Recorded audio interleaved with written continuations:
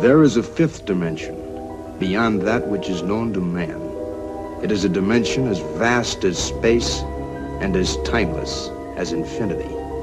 It is the middle ground between light and shadow, between science and superstition, and it lies between the pit of man's fears and the summit of his knowledge. This is the dimension of imagination. It is an area which we call the High Talk Zone.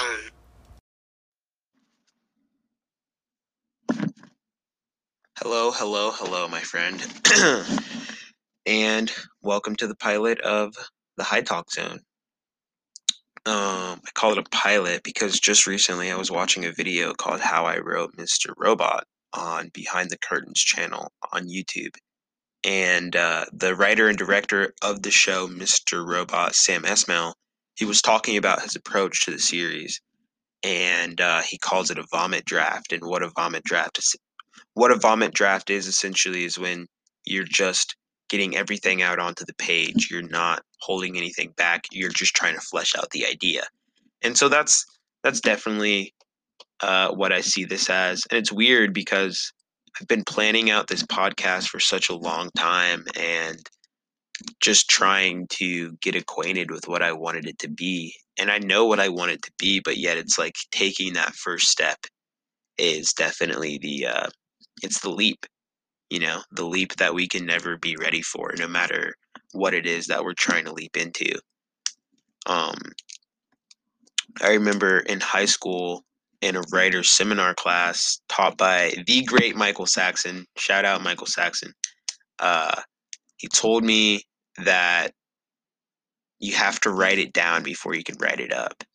And I will always remember that because it's so simple, yet like so many people don't really think about that.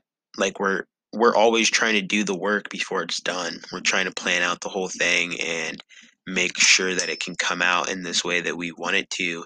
But in reality, the only thing that we have control over is the action that we take and the emotion that causes us to take that action.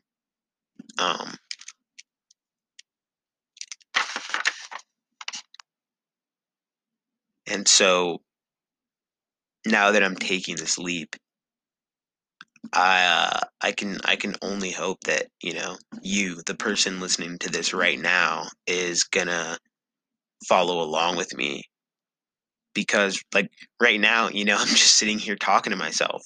And it's just me in this room, but yet I feel like I could be talking to any number of people. And it's all about what you're going to do when you're in that room by yourself. Are you going to work on the things that you want to work on, or are you going to give yourself excuses and allowances to fall into things like just excuses? There's plenty of ways that we try to rationalize not doing certain things or giving ourselves a reason that we disguise, but it's all an excuse, and we can only hold ourselves accountable. And that's what I really want to do on a larger social scale, is kind of not only push people to hold themselves accountable, but to hold myself accountable for the actions that I take in my community at the same time. And so what I want to do is to challenge conventional thinking. That's why it's called High Talk, or the High Talk Zone, which is a reference to the Twilight Zone. The Twilight Zone came out in the 60s, and the concepts of the show are all of these like wild ideas rooted in sci-fi, but the writers were actually code talking about the problems of society. Like if you look at those episodes now, they deal with things like race and social acceptance and stigmas and like all of these things that they didn't feel were acceptable to just talk about at the time. And so they had to do it through code. And it's 2021. We don't have to talk in code anymore. Like I'm going to say what I want to say. And I hope that me saying what I want to say lets you know that you can do that same thing. Regardless of what it is or how obscure it may seem, there's somebody out there in the shadows who probably believes in that too. And if you don't step up, they're never going to know that they can step up too.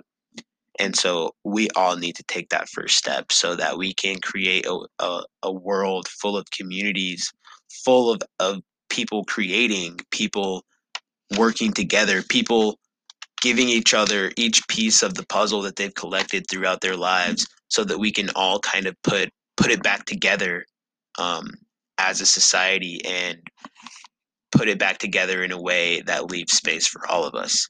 And yeah, you could argue that, the world's in a pretty fucked up place. We may or may not have time to do very much. But if we don't have much time, why would you want to spend it sitting around not being tuned into the things that you're genuinely passionate about? You know, do you want to become an Insta zombie and spend all your time scrolling on Instagram, or do you want to spend the rest of your life working at a 9 to 5 that you don't enjoy, or are you going to spend the rest of your time trying to build the best thing that you can? Because nobody's going to make that decision for you, and it's okay to feel down about the world right now. There are a lot of things going on in the world that are very dark and are very um, troubling to process. But if we don't process them, then what's our option? Do we become crushed by those things, or do we do the work that we need to do to move past them, and to try to secure some sort of a future for the families that we want to create, or the lives that we want to live? Because we you know me and my friends who are 19 right now, we've worked so hard to get to where we are. Like, we deserve to see our 40s. I don't want to not be able to get to my 40s or 50s because of the actions of corrupt corporations and politicians and all the other people who are contributing to how fucked up the world is right now. And the one thing that we can't allow is complacency, because changing the world starts with us changing ourselves. Using what life has taught you to teach me something else, and then I'm going to use what my life has taught me to teach you. And that's the idea of being a student and a teacher at the same time in your life. No matter what, as you grow and experience more things, you can always be picking up things from the world, and you can always be putting things back into the world. And that's how we've thrived, like, all of these years already. And I think that we need to readjust our focus to that. And people can argue each other all day long and contradict each other, and you know cancel each other, and just push the divide further and further. But what's undeniable is that, we're all sleeping under the same sun, and we all bleed the same. And that may sound like a cliche, but no, like, we are the only thing that we know we have. Like, you don't know that there's anything else out there. No matter what your faith is, no matter what you think, you wake up and you're surrounded by humans. So do you not want to support the one thing that you know that you have? And that is humanity. Support your own humanity, support humanity of the people around you, and care for the world that gives you your humanity. Because the earth, like, takes care of us. We wouldn't be here, um, without the things that we're able to get from nature. Nature is everything. And yeah, that sounds kind of obvious, I know, but I feel like a lot of us don't really think about it, and don't really take a moment to just stop and appreciate the sun for just a moment out of your day. Just take a deep breath and look at the sun.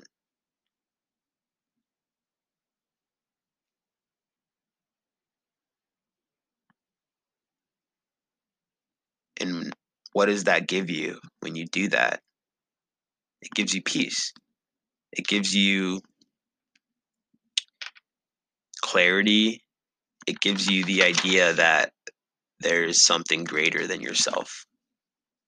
Um, there's something that we all rely on, something that connects us, and it's not just the sun. Like I said, it's nature. It's everything that gives us our lives and everything that we share. And I think that we should be really amazed by that because it is an amazing thing.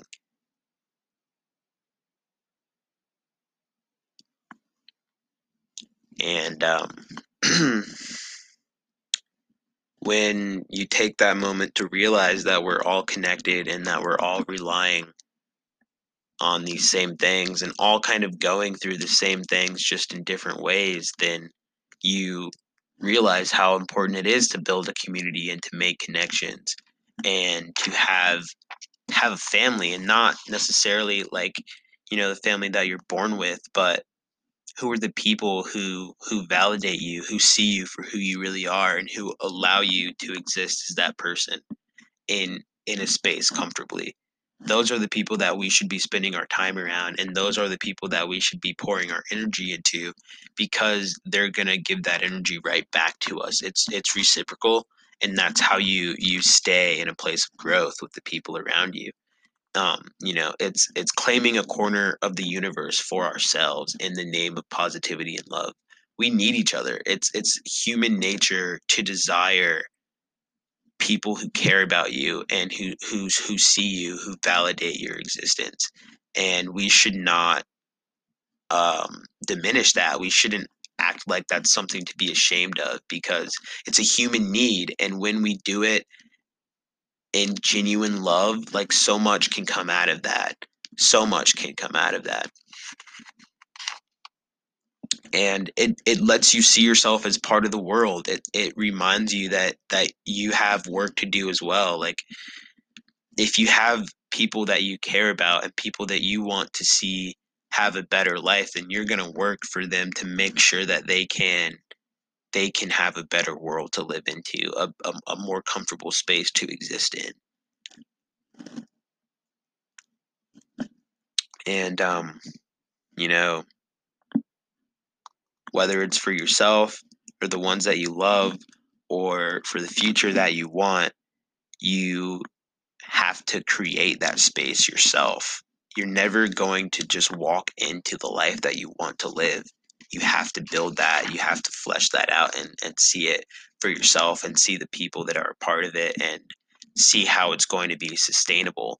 And you do that through applying the concept of consilience to everything in your life. And what consilience means is you kind of are cross examining things from different fields to look at the same result. And it's like, when you look at things from different fields and they all boil down to the same answer, then it just reinforces the strength of that answer. It reinforces what you know to be true. And so how I want to apply consilience is, by accepting every part of myself as a person. you know what things did I experience that made me who I am?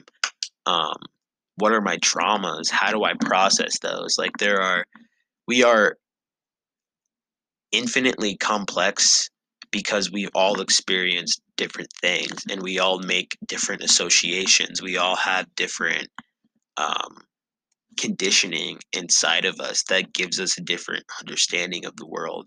But yet, at the core, we're all the same animal, and we're going to act to survive. We're going to act to protect ourselves and our tribe.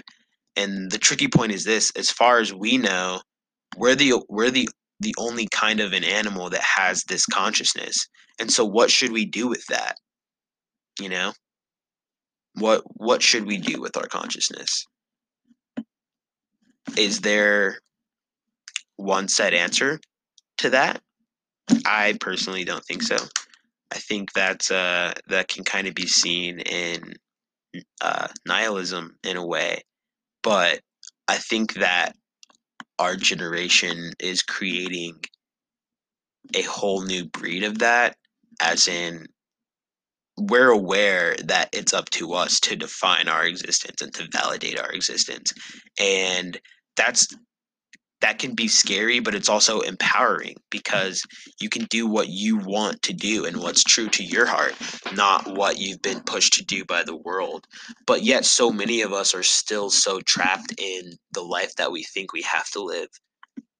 But just ask yourself, like what would happen right now if you lost the job that you're working at, or if you had to leave your apartment, like if everything turned upside down on its head, like in what position would you be in?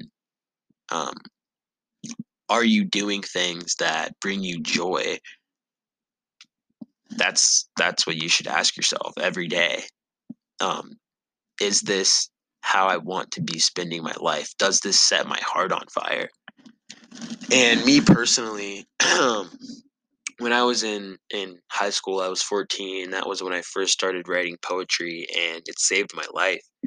And I continued to write for like 3 years. And what I didn't, well, I realized this, but I wrote to cope with the anxiety that I experienced in my parents' house. And so when I moved out, I kind of had to step away from the work to reevaluate who I was and who I wanted to be, and why I did any of that work in the first place. Um, and it's been a journey that I've definitely appreciated. And um, some people may know, if you know me more personally, that this past fall I was in a really bad car accident that I walked out of unscathed, but I totaled my car, and nobody else was hurt. But it was definitely like a near death experience. Like, it was the most jarring thing I've ever experienced, to just have like everything stop. Like, people say that your life flashes before your eyes, and it's not that it flashes before your eyes, but in a way it does, because you just kind of you have this, time stops. It's, I wouldn't even call it a second. It's, you step outside of time and you take a moment to take a breath and accept that things are done. And that moment is the one of the most powerful things I've ever experienced, because it reignited that fire to create in me. It wasn't about, oh, I create to cope with my pain. It was, I create because what else do I want to do? I don't I if I had, kicked the bucket that day, I would not have been happy with the way that I died. Like, I was spending 12 hours, 10, 12 hours a day in my car doing Postmates to pay my bills. I had no clear vision of my passions or the things that I wanted to be working on. And I had these passions, but yet I was just so caught up in the life that I thought I had to live, but not the life that I wanted to live. And through that experience, I was able to realize all of these things and realign myself, and step back into my passion. And now here I am. Um, so I really just want to bring attention to that. And I hope that you don't have to experience something so jarring and so scary to realize that you should live your life every single day the way that you want to. Not that anyone tells you have to, or don't live your life based on the conditioning that you received when you were a child. Like, take a breath and let go of your past. Shut it all out and tune in on right now and what feels right now. Think about that for just a second, and then go after it relentlessly, because who's going to stop you? If you're setting the stakes yourself to where only death can stop you, then only death will stop you. Like everyone is on this earth trying to figure out what they want to do. So you can either live in the shadow projections of other people, and you can let other people put you down in a way that lets them feel better about themselves, or you can meet that person with compassion, and you can say, oh, I understand why you have the mindset that you do, because you've experienced these things and people have put you down and people have backed you into this box. But you're not going to put me in a box because I'm not going to fit in it. I get to define who I am, and that's a that's a process. It's a process for sure, but it's a process that we should be grateful to be able to go through. Um, we shouldn't spend our lives distracted and disconnected. We should spend our lives tuned in. And um, when you take a moment to look at everything for just what it is and not what happened, then you can kind of get some insight into that, and you can take something out of everything. You can let your troubles and your stresses teach you lessons that empower you, and through that you change the meaning of those troubling things. You make them into something more. So you can either make them into something more, or you can let them break you down into a box. It's up to you. It's up to each one of us to decide what we're going to do with the things that we experience. And as we do the work to pull ourselves out of the shadows and pull other people out of the shadows as well, that's how we build a community of light. And that's the only way that's ever going to be done, is by us standing up for each other, and learning about each other and what we can do, how we can help, being student and teacher simultaneously.